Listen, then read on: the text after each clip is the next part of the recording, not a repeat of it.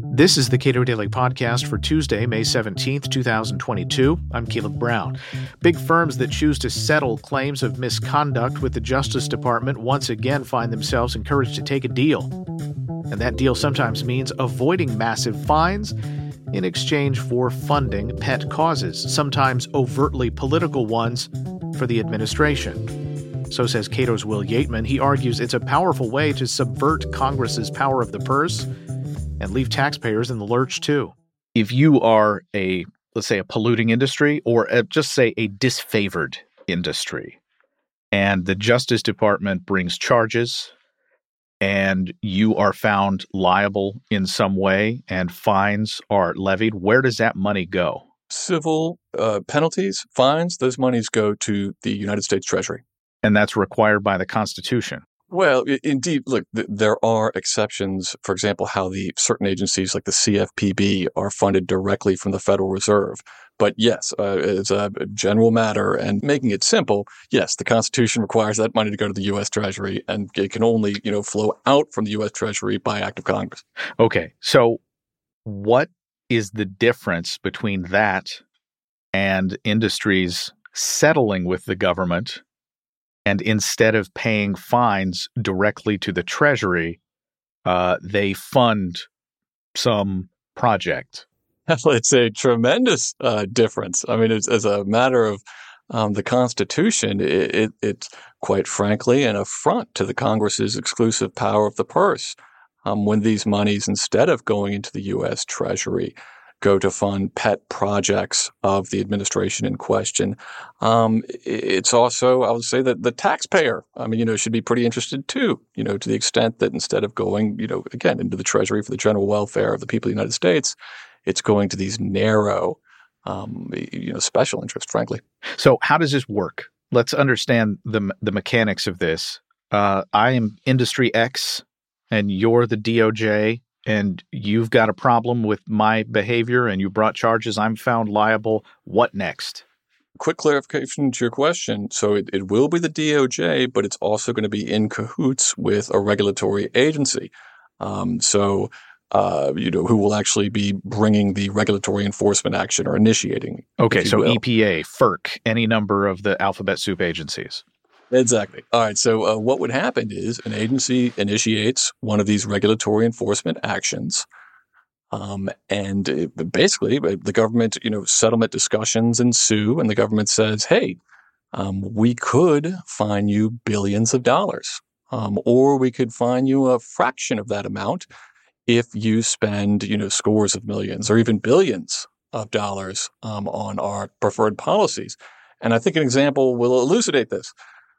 2016, Dieselgate. If our listeners will remember, this was a big scandal involving Volkswagen VW when they installed what are known as defeat devices onto the cars they sold in the United States. They were essentially lying to regulators for emissions purposes, but they were also probably lying to customers about mileage and that sort of thing.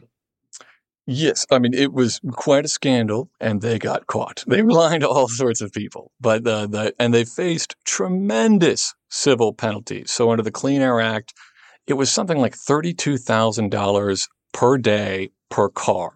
And they'd sold, it was, something like 5 million cars. So it was huge. I mean, would have easily tanked VW if they'd been prosecuted to the full extent of the law. In lieu of scores, even hundreds of billions of dollars worth of fines, they came to a settlement with the EPA and the Justice Department that did include, there was a fraction of that. I think it was $6 billion worth of civil penalties. Again, they faced hundreds of billions. They faced a huge amount. But in addition to that, VW had to spend $1.2 billion on electric vehicle infrastructure. And then, the program ultimately administered by the EPA.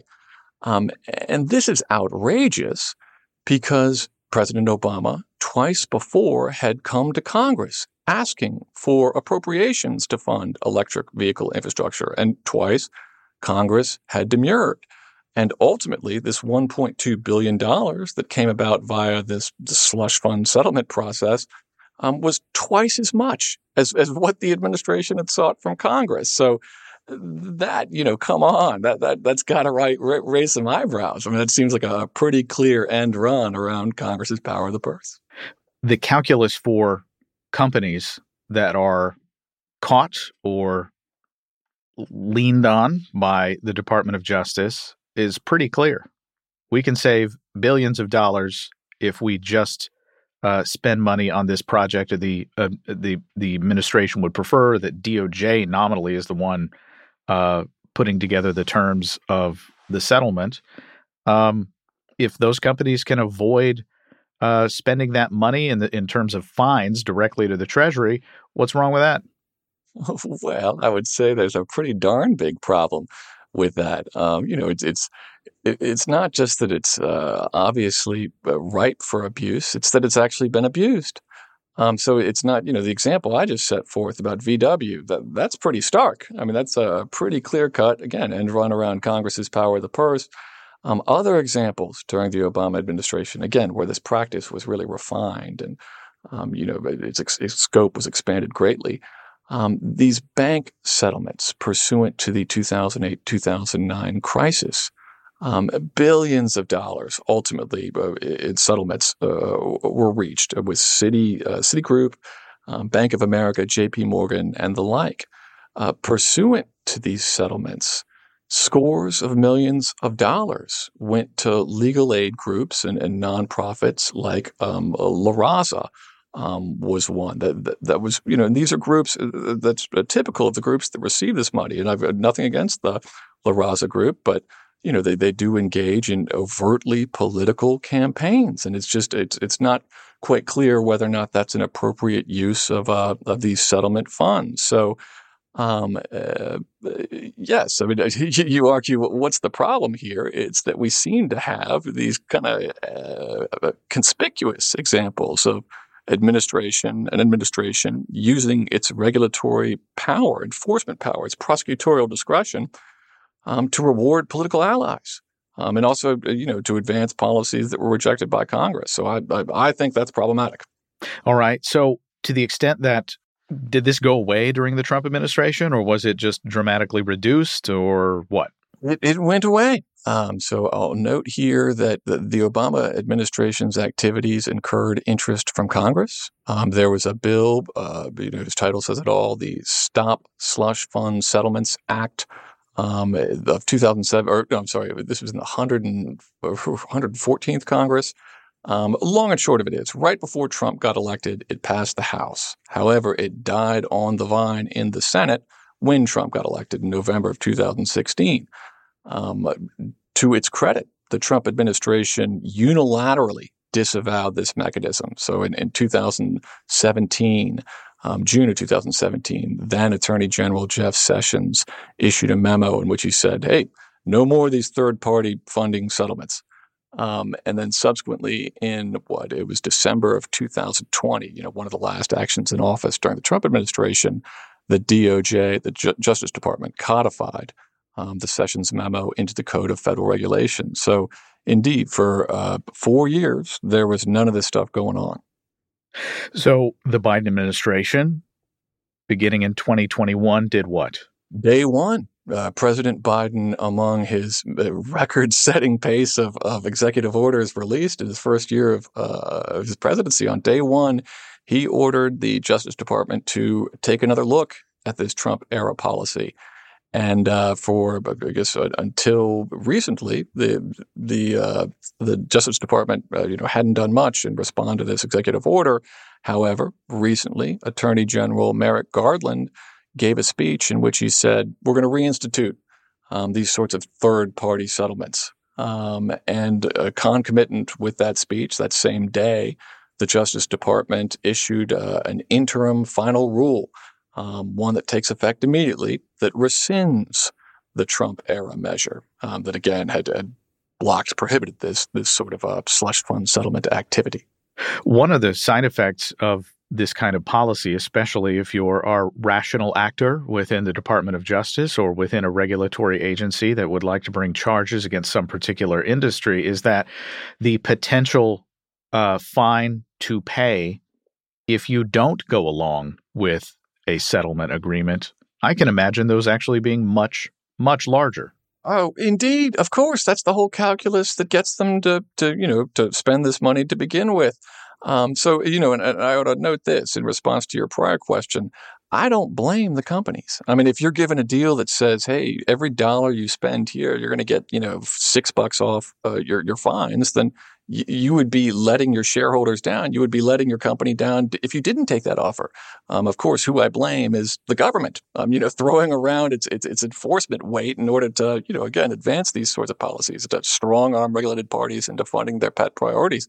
I do want to be clear in that division of blame. To what extent does Congress now have an interest in ending this practice? Let's hope that this issue incurs the same sort of interest that it did, 4 odd years ago. And I'll note here, the champion then of these efforts was Representative Bob Goodlatte out of Georgia, and he was the then chairman of the House Judiciary Committee. He's since retired. However, the other lawmakers have picked up the mantle. I know that Senator James Lankford out of Oklahoma, has been keen on this issue. But the long and short of it is the text is out there. The legislative text is out there. It's been introduced in Congress repeatedly. So were the 118th incoming Congress to contain majorities of a different party, as many political observers believe, then it wouldn't surprise me. And indeed, I would welcome were the new majorities to again embrace this issue and try to kind of nip it in the bud. There are some tangential issues here. I can recall that the tobacco industry had there was a master settlement agreement for tobacco companies. And if I'm not mistaken, part of that settlement was for tobacco companies to fund anti-youth smoking efforts. We talked about this just a little bit before we started recording, and you said that actually opens a whole new can of worms.